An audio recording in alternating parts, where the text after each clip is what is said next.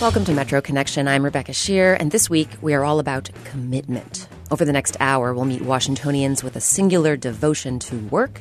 I believe if a man is capable of working, if he is healthy enough to do it, then you do it. And a passionate dedication to play. When I found out you can compete in ballroom, really snagged me. We'll visit the U.S. Senate, we'll head out on the Chesapeake Bay, we'll even swing by the corner barbershop as we bring you tales of commitment from across the D.C. region. Our first story today is inspired by something that, it's been said, makes the world go round. Something you can't buy, something you can't get enough of, something you even stop in the name of love. And the love we're talking about is the kind that makes you want to commit yourself to another person for the rest of your days. Now, if any of you can show just cause why they may not lawfully be married, speak now, or else forever hold your peace. That was the case with Margaret Berry and Frank May. Margaret hails from North Carolina, Frank from New York, and they recently met in Maryland. Within a week, they were engaged, and within a month, in front of 60 family members and friends, they were married. I take great pleasure in introducing you to Mr. and Mrs. Frank May. Oh, and did I mention both Margaret and Frank are in their 90s? When's your birthday? November 29th, 1921. And when were you born? I was born June the 7th, 1924. I recently met the newlyweds in their cozy one-bedroom unit at Hartfields at Easton, a senior living community on the Eastern Shore. Do you remember how the two of you first met, how you first started talking to each other? I remember exactly where we met. Both of us were sitting in that front hall. I was in the little bitty room right by the front door. Frank wandered in, and he started telling me his life history, which was very interesting. We hit it off. And the next day he appeared at my door at 8 o'clock in the morning, so... and we've been together ever since. What Margaret says about Frank's life history being so interesting, he was raised in Chile, where his father worked in the copper mining business. Frank attended college at Princeton, then MIT, and then he traveled the world, first with the Navy and then as a salesman. But what Margaret found most intriguing about Frank's tale? He'd had so many wives. That was what was so interesting. Turns out Frank had 2 wives before Margaret came along. She's the third. That's 1, 2, 3. That's right. I can even remember the names. That's all right. We don't need to publish that. Frank was married to his first wife for more than 60 years. She died soon after they moved to Hartfields. He was then briefly married to another woman he met there. She passed away in the fall of 2014. I realized that I was not happy living by myself. And no, I was going to go out and find a mate. She had to be over 70 years old, or I wouldn't have done it. Marry a young woman. No, I would not have done it. And in this place of all places, with people, it's filled with retired women around here. I thought it'd be easy to find somebody. Was it easy? No. I was turned down so many times you can't imagine. But that most definitely was not the case with Margaret. So Frank proposed. Do you remember if you had to think about it, or did you just say yes? Oh, I think I just said yes.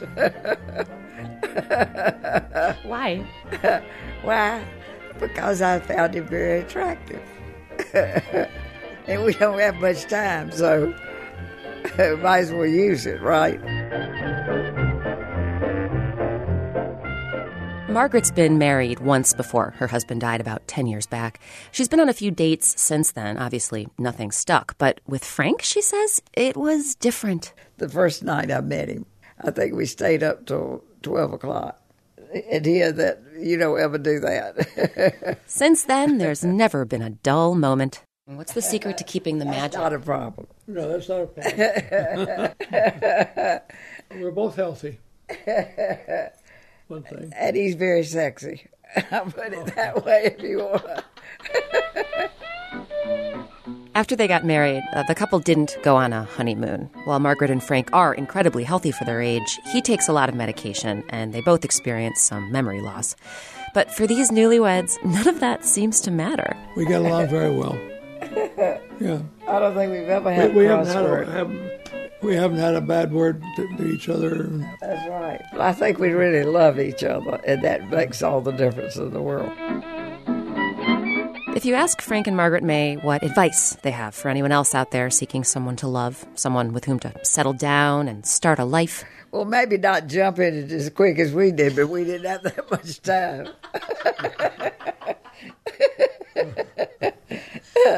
But our choices were wonderful. Yeah.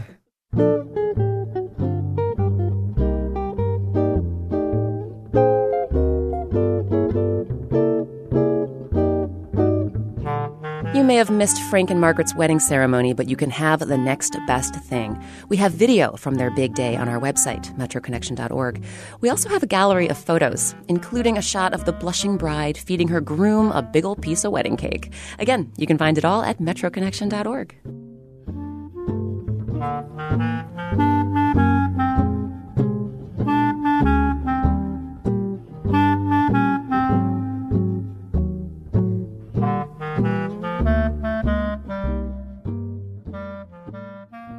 We'll swing back to D.C. now to hear from a man who's committed to the idea that if you're able to work, then you work. And as for who this hard-working fellow is, here's a hint.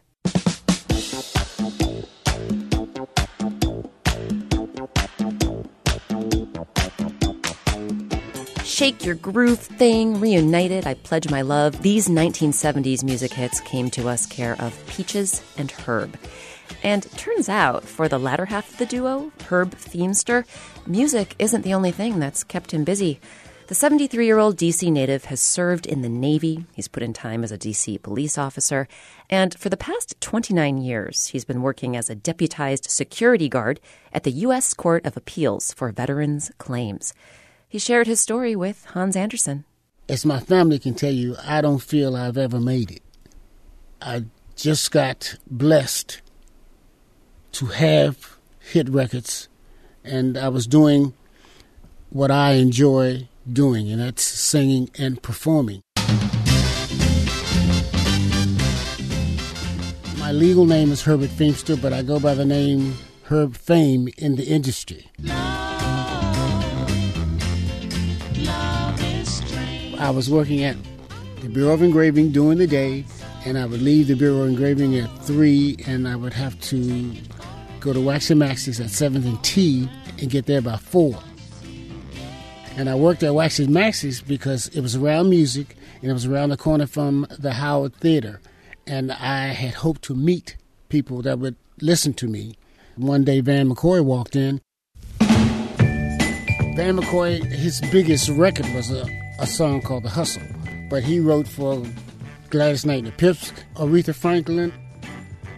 I said, I'm not going to ask anybody to listen, I'll just start singing. So I started singing, When I Fall in Love. Van said, wow. He said, I'll be back next week with my manager so we can audition you. And I thought, another lie.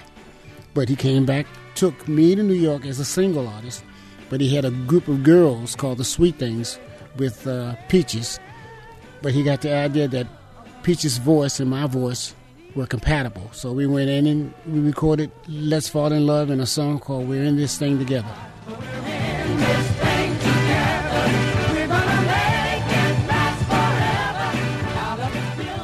We're in this thing together, baby. We're in this thing together. We're gonna make it last forever. That was the A-side. And Let's Fall in Love was the B-side. So they were playing the A-side everywhere, but in St. Louis, there was a disc jockey by the name of Robert B. Q that turned it over to Let's Fall in Love, and that's where it jumped off.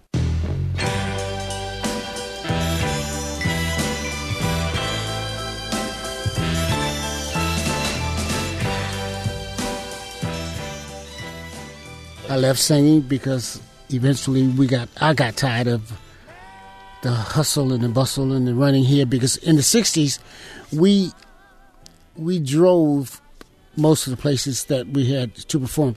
So I really got tired of the hassle. So I decided to come home and work. Let's take a chance.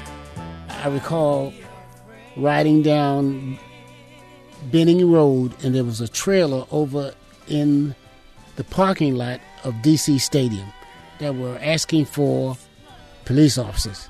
So I went in and took the exam and passed the exam and went on to the academy and became a cop.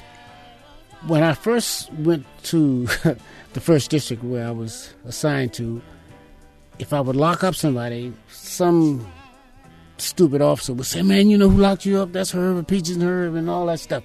And I would go to some homes where there was a disturbance, and we'd start talking about music, and things would calm down.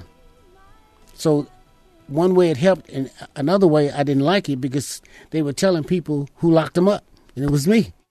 For the first 5 or 6 years, I didn't even pay attention to music. I just listened to sports stations. I didn't want to hear music. I didn't want to be near it. But it's just like people who leave each other, and some guy misses his woman and he goes back and begs to come back. I went back to my woman and begged to come back. And she let me come back. And my woman is music.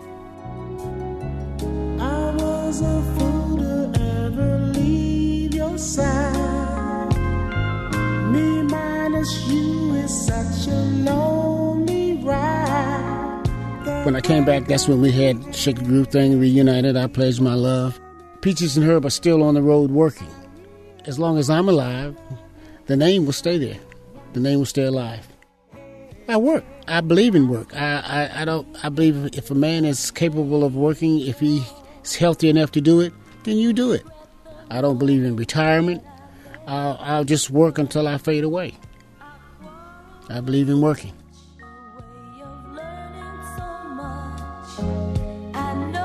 That was Herb Feimster of Peaches and Herb, talking with Metro Connections' Hans Anderson.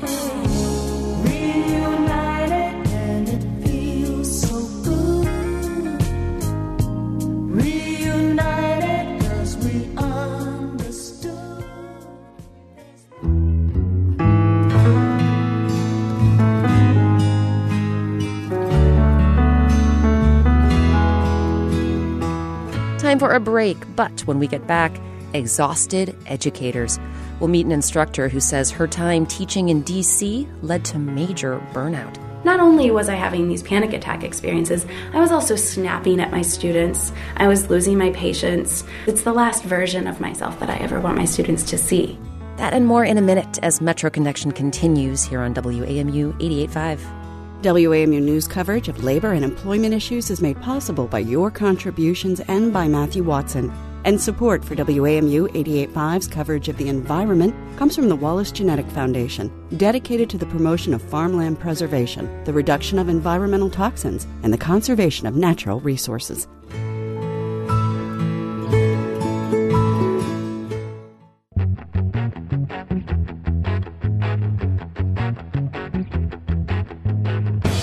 I'm Rebecca Shear. Welcome back to Metro Connection.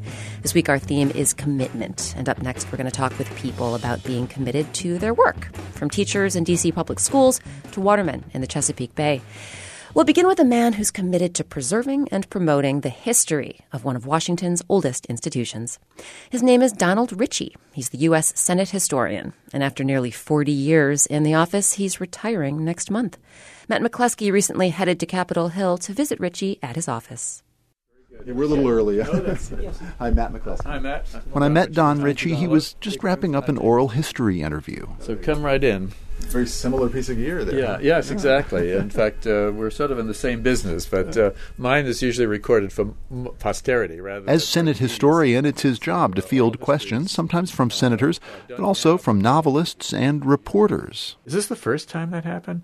How often has that happened? Would it be correct if I said such and such or such and such? But one of his favorite parts of the job is recording oral histories of senators sometimes, but also of staffers and office workers, all the other people who make the institution tick. We started doing that back in 1976, interviewing people who had been here for decades. Some of the first people I interviewed had started here in the 1930s. The oldest was a man who had been a page in 1910. We found a woman who was the first person to racially integrate the cafeterias here. Who was she? Her name was Christine McCreary, and she was, in 1953, she became a secretary to Senator Stuart Symington. What was it like coming to work in the Senate in those days? Well, it was different. I'll be frank. It was different. I didn't know what to expect. There had been African-American clerks before, but if you were a clerk, you got a parking pass and you could go home for lunch. Christine McCreary came on the trolley car in the morning, got off, and a lot of the restaurants here on Capitol Hill were segregated, would not take African-American customers. And so she said to her senator, where am I supposed to have lunch? He said, why? What are you asking me that for?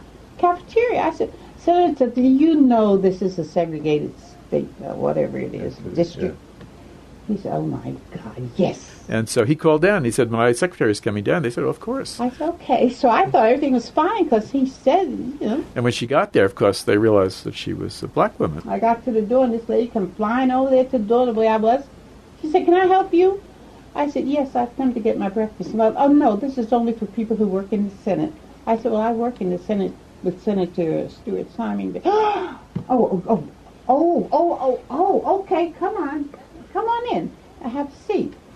Well, everybody was stopped and looking, and it was like a big to-do. Well, I felt stupid. She went through the line to get her food, and the person behind who was in the cafeteria line was so nervous that they sort of pushed the plate out so fast that it sailed past her, and it broke on the floor and created a noise. And I said, what did you do? And she said, I waited till they gave me another plate, and I took a seat. And then I went back the next day and the next day. And so finally they got used to seeing me coming in there, and then there was no more problems with that. Eventually there were more African-American staff who were working here, and it was a second nature. There was never a law that said that those restaurants were segregated. They were just de facto segregated. There was never a movement to break it. It was just one person went down there and stood her ground. So powerful to hear that in her own voice. Great? But that's the kind of story that you get that, you can't get any other way. You, of course, have been in this office since the 1970s, right. First as the associate historian and now as the historian. I imagine a lot has changed over those 40 years. Yeah, I have a picture back behind you. It's just behind that picture that's on there. This is the picture of the Senate, the very first official picture that was taken of the Senate in 1963, and that's why I use that as a device for measuring change over time in the institution. And in fact, if you look at it superficially, it looks like it's exactly the same as the Senate today. And then I'll point out, try to find the women in this picture. There were no women senators at all. There were very few women who worked as staff of the Senate. There were practically no women in the press gallery. Today, if you go into the Senate chamber, there are 20 women senators. The front desk is almost all staffed by women clerks, and half of the press gallery are women. That's just one issue. And the political parties are very different today than they were when I got here in 1976. Both the Republicans and the Democrats were internally divided. There really were four political parties up here. There were conservative wings in both parties, and there were liberal wings in both parties. Every vote was a bipartisan vote between the conservatives in both parties against the liberals in both parties. In terms of the city of Washington and the Senate's place in the city, how have you seen the city change over that time? So I was here as a graduate student in the 1960s, and I was here during the riots in 1968. And on that day, very few of the Capitol Police showed up for work because they were all students. They were all patronage students who were working at Georgetown Law School or getting an undergraduate degree. The Capitol Police were Capitol Police were all, Senator Harry Reid started out as a Capitol policeman on the patronage of a Nevada senator, and lots of the people I do oral histories with who are retired as veteran staff started out as patronage employees running an elevator or being a policeman or something like that. And that was the moment when they realized they needed a professional police force, and they couldn't rely on patronage positions for things like that. The city of Washington was actually decaying, and the federal government realized it had to do something to save it. And that's when the federal government recognized that there should be a separate city government, but one that Congress looks over its shoulder. Well, you're going to be retiring in May. Yes. What does that mean for this office? I mean, you've been here either as associate historian or as historian since the beginning, right? 1976, right. Well, the office was started in 1975, and I was hired in early 1976. So I just passed my 39th anniversary, and I'm entering my 40th year here. But in the past, at least, we have always promoted from within on the grounds that you can't train to be the Senate historian. Nobody gives a course in being a Senate historian. You have to learn. It's like the parliamentarian of the Senate. You learn on the job. So usually the staff move up, and we have a terrific staff here right now. I'm very pleased, and one reason I can retire is I know that the office will be in very good hands. It seems like the mission of the office is institutional memory. It is, and we do remember things that everybody else forgets. And quite often a reporter will call me and say, when was the last time this happened? And I'll tell them, and they'll say, I covered that story. But they'd completely forgotten it because they'd moved on to something else. And our job is to remember what everybody else puts out of their mind.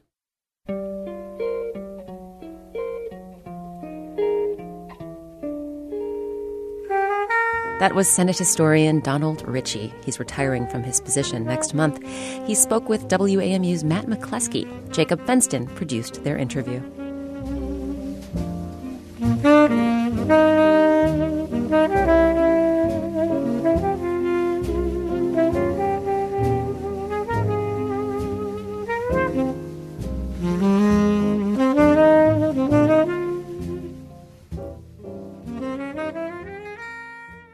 We turn now from Congress to the classroom. That's where Allie Bacher has been the past 7 years as a Spanish teacher at Ballou High School. She came to D.C. public schools through the Teach for America program. She started a study abroad program that brought students to Ghana, Spain, Ecuador, among other countries. She loved her school, she loved her students, and the district paid her extra money because she was so effective. We first heard from Allie Bacher on Metro Connection in 2014, when special correspondent Kavitha Cardoza brought us her story. But Kavitha recently learned Bacher had left the classroom mid-year. The two met up this week so Bacher could tell her tale. So I remember coming into Ballou my first year, this very idealistic, recent college graduate. And every year there would be these teachers that would leave. And there was always this sense of pride for those of us that had stayed. And even in our first year, when it was just so hard and we were lesson planning until 10, 11 o'clock at night, and then baking cookies early in the morning for our students, and just being ridiculous. And I always thought it was so funny that in my third year of teaching, I was considered a veteran at Ballou. You know, I was department chair. By my 7th year, in a school of over 100 adults working there were only 10 that had been there longer than me. And I just found that crazy. So tell me what happened. I was very confused. I've worked very hard. I've developed a rapport with my students. I have good working relationships with the other teachers in the building. I trust and respect my principal, and I feel really good about the fact that we have this new building. We have just so many exciting things in our future. But I am miserable. I'm coming home every day crying. I can feel like I can barely do anything but collapse on the couch at the end of the day. And then I started getting panic attacks during school. But I didn't know what was happening to me. And then it started happening more frequently. I was convinced that I could push through it, that I was a lifer, that I was committed to Ballou and to my students. And so over winter break, I saw several therapists. I was very mindful of taking time to relax and to re-energize myself so that I could be a better teacher again when I came back. Because not only was I having these panic attack experiences, I was also snapping at my students. I was losing my patience. It's the last version of myself that I ever want my students to see.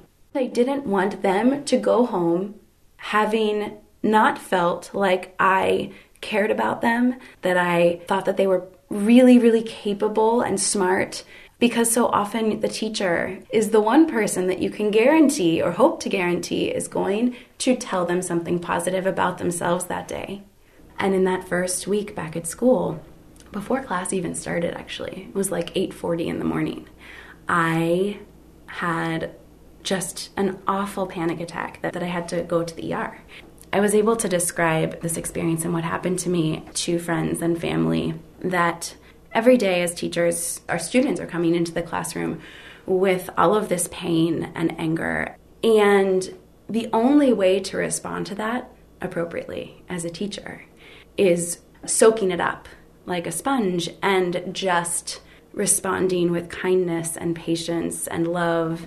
And I think that my sponge was just really full. There's a big difference to me seeing you now and when I saw you in the classroom, where you were just glowing. And I feel a tremendous sense of sadness from you. I started teaching at Ballou when I was 21 years old. So it was a quarter of my life. If anyone asked me, who is Allie Bacher? I would have said, I am a teacher and I teach at Ballou, and let me tell you about all of my children. Losing Ballou was very much like losing my identity. For some of my children, just getting to school it was them overcoming incredible obstacles. And I was saying, I've had a couple panic attacks, and I'm the one giving up. When you started feeling the way you did you speak to your principal? I think DCPS would say they have several programs to retain teachers. You could teach part-time and then do a hybrid model of some kind of management. They pay teachers more compared to a lot of urban school districts. They have recognition ceremonies. What about all those efforts? I did reach out to several admin during the fall, and they were supportive. They absolutely were supportive, and I don't fault them in any way for my needing to leave. One of the programs you mentioned was, splitting time between some more leadership position while also teaching. So often our response to teacher retention is moving them in to non-teaching positions. We want you to be a teacher mentor, and we're going to move you into an administrative position or into a teacher mentor position or someone who's leading professional development. That means that those best teachers are no longer in the classroom. And I think for a teacher retention program to truly work, the goal should be to keep our best teachers in front of students for a full schedule of the day. And that's the big difference. I feel like in order to improve teacher retention, especially for teachers working in high-risk communities, there needs to be a very deliberate break where teachers have an opportunity to still work in the field of education as a teacher's assistant, right?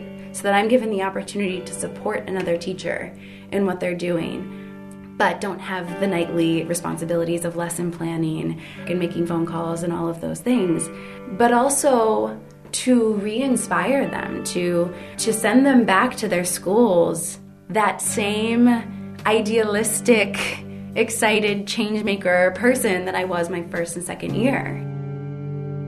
That was former DCPS teacher Allie Bacher talking with special correspondent Kavitha Cardoza. Bacher is soon moving back to her hometown in Pennsylvania. She says she hopes the Ballou International program continues. Support for education reporting on WAMU 88.5 comes from the Corporation for Public Broadcasting.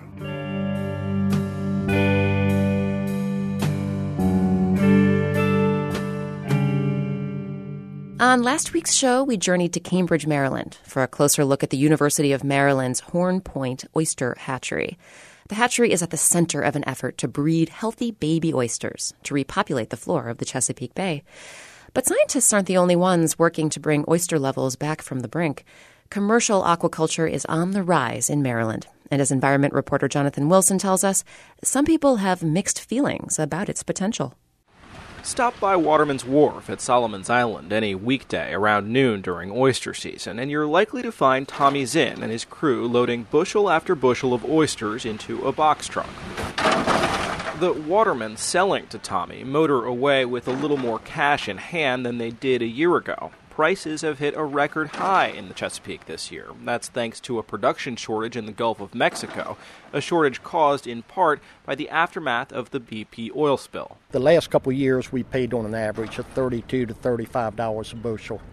This year we're paying an average of $42 to $45. The oyster harvest in Maryland has been relatively plentiful in recent years as well. Last year, watermen hauled in 422,000 bushels, the highest total in more than a decade. And the last 3 years has been very productive. It's not back to the historic levels of the 60s and 70s, but it's really improved. Unfortunately, Maryland's Department of Natural Resources says that trend is already reversing. DNR's Mike Naylor says plentiful harvest in recent years can be traced directly back to two strong reproductive seasons in 2010 and 2012. The ingredients for perfect wild oyster spawning seasons aren't entirely understood, but this much is certain.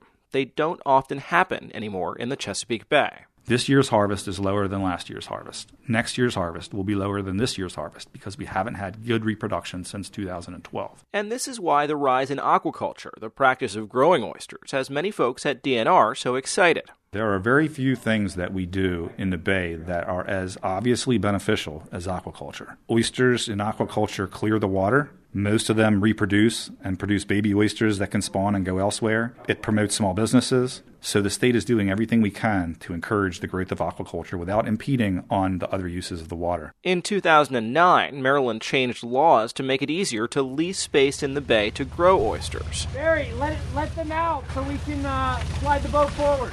Not long after that change, Easton native Tim Devine returned to Maryland to plunge headfirst into the aquaculture industry with a startup he called Barren Island Oysters. So this is exactly what we're looking for. That is a perfect oyster. Devine is standing on a pier outside his company's home base as members of his crew unload cages of oysters grown on a 10-acre lease area off of, you guessed it, Barren Island. The operation now sells 18 to 25,000 oysters each week. I killed a ton of them my first year, but before all of that, I had done due diligence and picked the right spot for the right reasons and had done plenty of market research. And I was able to sell those oysters that I grew really easily and for a really good price. Devine says that price hasn't changed much in the 4 years since he founded Barren Island Oysters. He sells them to restaurants at around 75 cents per oyster. That's at least 5 times what most watermen bring in with wild oysters. The difference comes down to aesthetics and investment. Aquaculturists spend more time and money tending to their oyster beds and can more easily control the quality, size, and shape of their oysters. Those oysters are the ones that end up on restaurant plates. Most wild oysters are processed simply for their meat, more likely to end up in a Louisiana po' boy sandwich than served on the half shell. I don't actually, have much of an opinion on the wild oysters because they have zero effect on my market. It's very interesting. Most places that buy my particular boutique oyster don't serve wild oysters at all anyways. And yet there's tension between the rise of aquaculture in Maryland and watermen wary of major changes to the way they do business. Simon Dean is an oyster boat captain who often sells bushels to Tommy Zinn, as he's just done back at Solomon's Island Wharf. Dean has worked on the water for more than 2 decades and says DNR is tipping the scales a bit too much in the aquaculturist favor. I'd say fisheries management has definitely focused more on aquaculture, trying to get that a jump start. And, it's a touchy subject. Dean says this isn't just due to worries about aquaculture's effect on the market for wild oysters. He and many other watermen worry aquaculture leases are infringing on territory important for other fisheries as well. We're all fighting for the same market. We're fighting for the same bottom. Somebody wants to get into the cage fishery, oysters and aquaculture. So the crabbers that's where we crabbed at. That's where we did this. And everybody just fighting over the same resource. Whether watermen like Dean approve or not, Maryland leaders clearly want aquaculture to blossom. And if there's a whiff of desperation about the effort, it doesn't only have to do with oysters' proven contributions to water quality. DNR's Mike Naylor says when it comes to growing oysters for commercial purposes, Maryland is playing catch-up. It's a growing industry. It's about a $100 million annual industry on the east coast of the United States. It's an over $30 million annual industry in Virginia. And Maryland has largely lost out on the potential for that growth because of the policies that have been in place in the state over time. Back at Solomon's Island, Tommy Zinn believes Maryland's aquaculture industry and its wild oyster fishery can both survive and flourish. but he says that can only happen with a cleaner Chesapeake Bay. Believe me, the oyster can only survive if he's got a food source and good water quality. So we all need to do a better job of policing ourselves and try to take care of the environment. And if we don't, and the bay's oysters continue to decline, there's a chance that today's fight between aquaculturists and traditional fishermen will look like a petty squabble that missed the bigger picture. I'm Jonathan Wilson.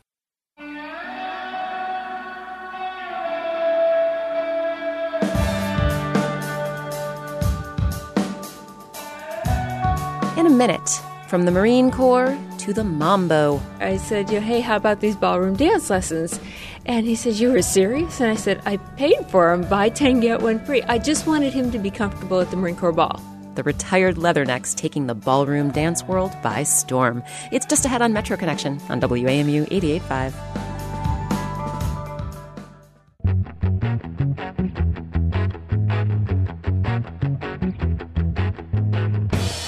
Welcome back to Metro Connection. I'm Rebecca Shear, and this week we're talking commitment. At the start of the show, we heard the story of a woman and man who met, got engaged, and got married at the tender ages of 90 and 93. And in just a bit, we'll find out why 2 retired Marines are devoting themselves to the foxtrot. But first, it's time for the newest installment in a series we debuted earlier this year, Clips.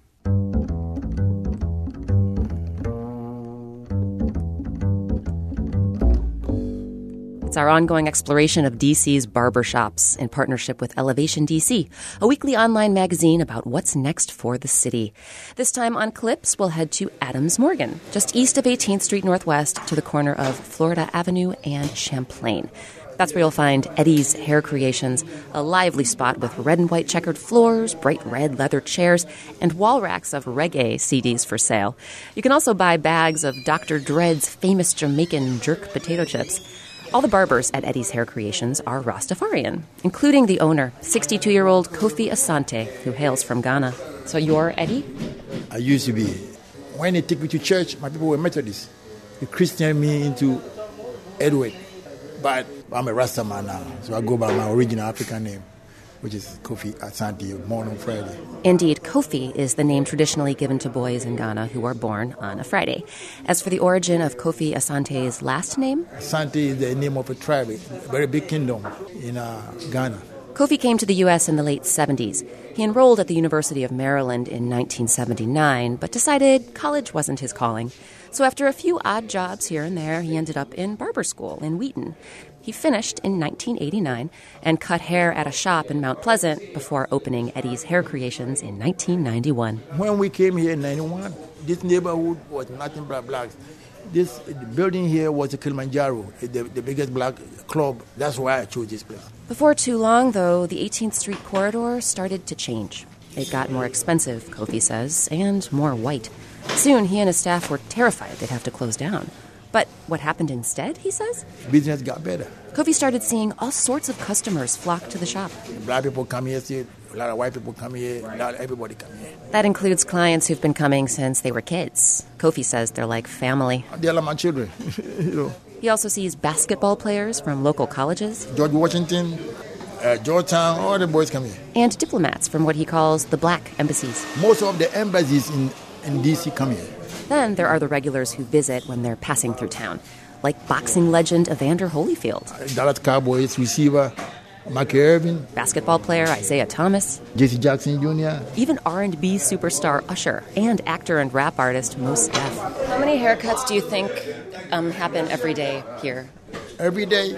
I will think about 70 to 100. Not too shabby, if you consider that Eddie's Hair Creations doesn't pay for advertising. You're never going to have your own website and do your own advertising? I don't know how to use computer.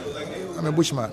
That may or may not be true, but at this point, Kofi says his success pretty much comes from word of mouth. A haircut is advertisement by itself. Though it should be noted, Eddie's goes beyond haircuts. Kofi Asante says many people swing by each day just to hang out. Some people come through about 4 times a week. Because the way he sees it, Black Barber Shop is our community center. This is where we meet, you know, and we have fun. And in a few short years, he plans on creating the same kind of community center in his homeland of Ghana. When he turns 65, Kofi Asante is leaving Eddie's Hair Creations to his son Kwame and returning to Ghana to start the country's first barber school. I want to give back to where I come from. In the meantime, he'll keep giving back here in D.C., just like he's been doing for nearly a quarter century. You can see the Eddie's Hair Creations crew in action on our website. We also have a link to Elevation DC's write-up of the shop. It's all on metroconnection.org.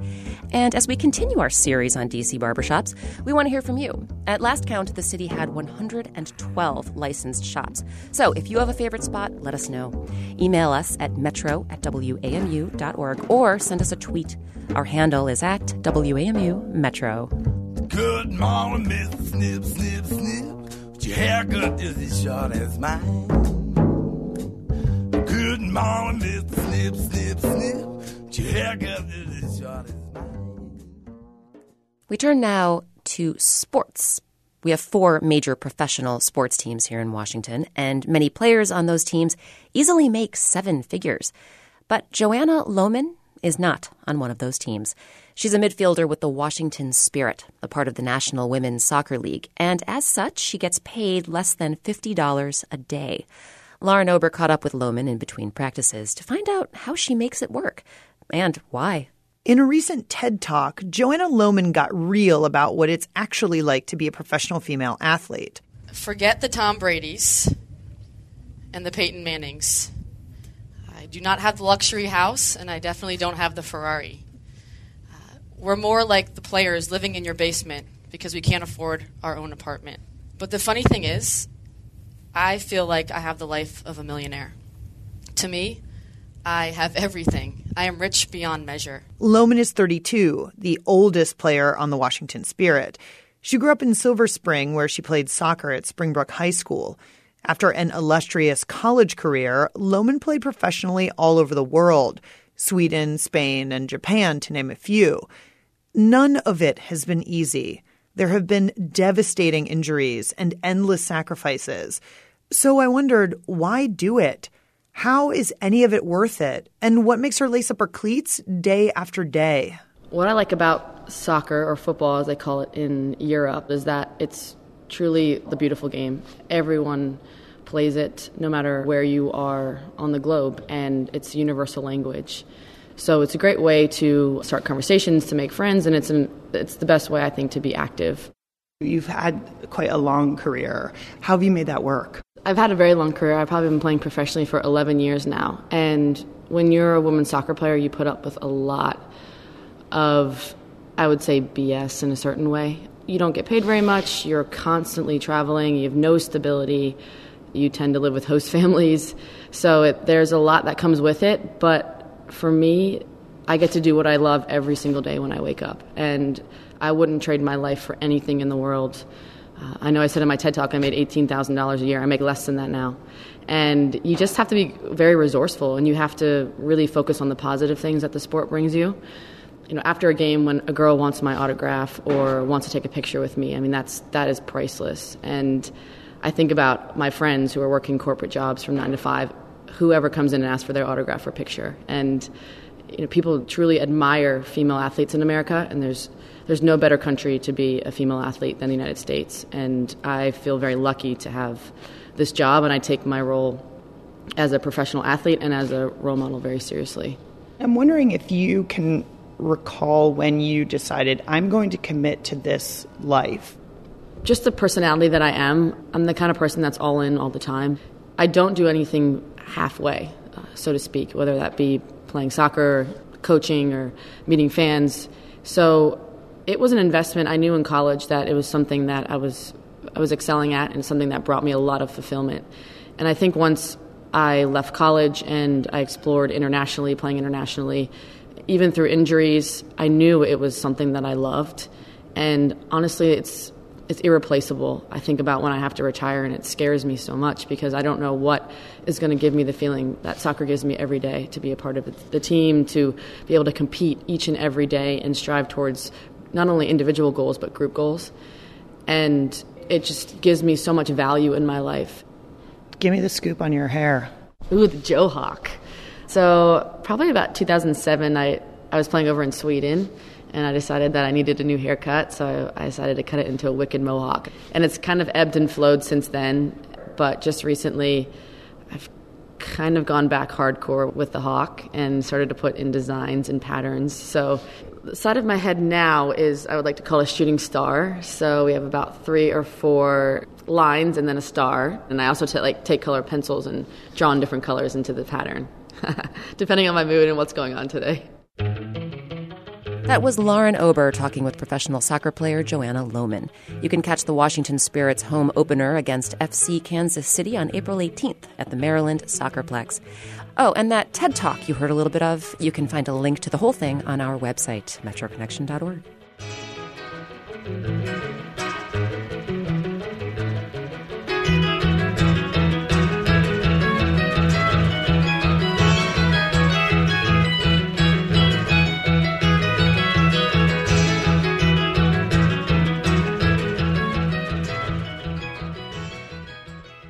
We'll close out today's show on the dance floor. Lauren Landau has the story.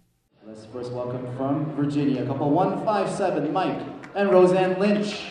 Fredericksburg residents Mike and Roseanne Lynch glide onto the dance floor at the 35th Annual USA Dance National Danceport Championships in Baltimore. With her deep red hair neatly piled on top of her head, Roseanne twirls in a form-fitting zebra-patterned dress. The Lynches are among more than 1,000 dancers here from across the country, including 50 from the D.C. area. They compete in the American Smooth style, dancing the waltz, foxtrot, Viennese waltz, and tango. Music, please. Mike recently turned 55, placing him and 53-year-old Roseanne in the Senior 3 division. The dancers compete in different styles and age groups. But on this night, the Lynches face off against both their peers and dancers 10 years their junior. And they win in both categories. And your winners from Virginia, number 157, Mike and Roseanne Lynch, and our Senior 3 Smooth Championship finalist winners are from Virginia, number 157, Mike and Roseanne Lynch. By the time all the winners are announced and the music stops, it's 2 a.m. We sit down in a now quiet practice room to talk. Roseanne and Mike are both retired lieutenant colonels in the Marines, but they still hold full-time jobs. I'm an environmental consultant with the firm Marsdale Day. And I work at the Pentagon with the Pentagon Force Protection Agency. They say dance helps them de-stress from busy days at the office. Roseanne loves the music and the artistry, while Mike enjoys the athleticism and social community that ballroom dance offers. But I think primarily when I found out you can compete in ballroom really snagged me. And for Roseanne and I, since we both have a competitive background and a competitive nature, it was something we took to. It's something we can do together. That was what was important. You see so often couples, he's doing one thing, she's doing something else. We're connected when we're working out. Roseanne says it's important to walk into a competition feeling prepared. We normally practice 6 times a week for about an hour and a half each practice. On weekends, we do a whole lot more than that. We're probably 3 or 4 hours on the floor each day. They racked up a bunch of championship titles. But 2 weeks before the 2013 championships in Los Angeles, Mike tore cartilage in his knee. Injury is never an excuse. You know, every day, every dance is a different opportunity to succeed or not. He pushed through the pain, dancing on an injured knee, and won. But after getting surgery, he had a long recovery ahead of him. Roseanne says that cut into practice time, which put them at a disadvantage in 2014. Suddenly you're now going on to maybe 2 hours a week, and then in between icing and healing, it was a little bit tougher. They're back on top this year. While both say that feels good, Roseanne thinks it's important to enjoy the journey. You know, you're Cinderella for how many hours when you come to these competitions? The makeup, the bling, the dresses, good-looking men in tail suits. It is fabulous. You just feel so amazing doing it. When Monday came, Cinderella traded in her gown for a suit and returned to work at the Pentagon. But for at least another year, she'll be wearing her crown, even if you can't see it. I'm Lauren Landau.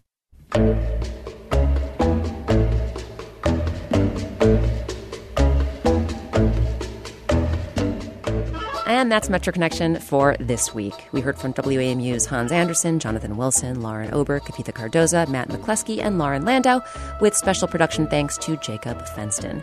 WAMU's managing editor of news is Memo Lyons. Metro Connection's managing producer is Tara Boyle. Lauren Landau is our editorial assistant. Thanks, as always, to the WAMU engineering and digital media teams for their help with production and the Metro Connection website. That's metroconnection.org. Our theme song, Every Little Bit Hurts, is from the album It Was Easy by Title Tracks and used with permission of the Ernest Jennings Record Company. If you missed part of today's show or you want to listen to past shows, head to our website, metroconnection.org. While you're there, you can subscribe to our weekly podcast or find us on iTunes. Coming up next week, as residents in Marion Barry's former stomping grounds prepare to elect a new D.C. council member, we'll bring you a show all about Washington's Ward 8. We'll look at the future of Barry Farm, once known as a hub for free blacks and freed slaves after the Civil War. We'll visit a used car dealership that provides the community with more than just a set of wheels. And we'll find out how local storytellers view their home sweet home. I'm Rebecca Shear, and thanks for listening to Metro Connection, a production of WAMU 88.5 News.